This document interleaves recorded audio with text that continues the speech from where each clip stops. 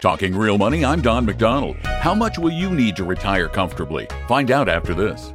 If the current economic crisis has you considering taking an early retirement, meet with one of our advisors at Vestory right now to get the opinion and information you need to make a wise decision. Give us a call at 800-386-3004 or visit Vestory.com. A recent Charles Schwab survey found that Americans believe they'll need $1.9 million to retire comfortably. Yes, I see you throwing up your hands. How will you ever manage to save that much? Don't worry, all is not lost. Let's break it down. Boomers believe $1.6 million is the right number. Millennials put it at $2 million.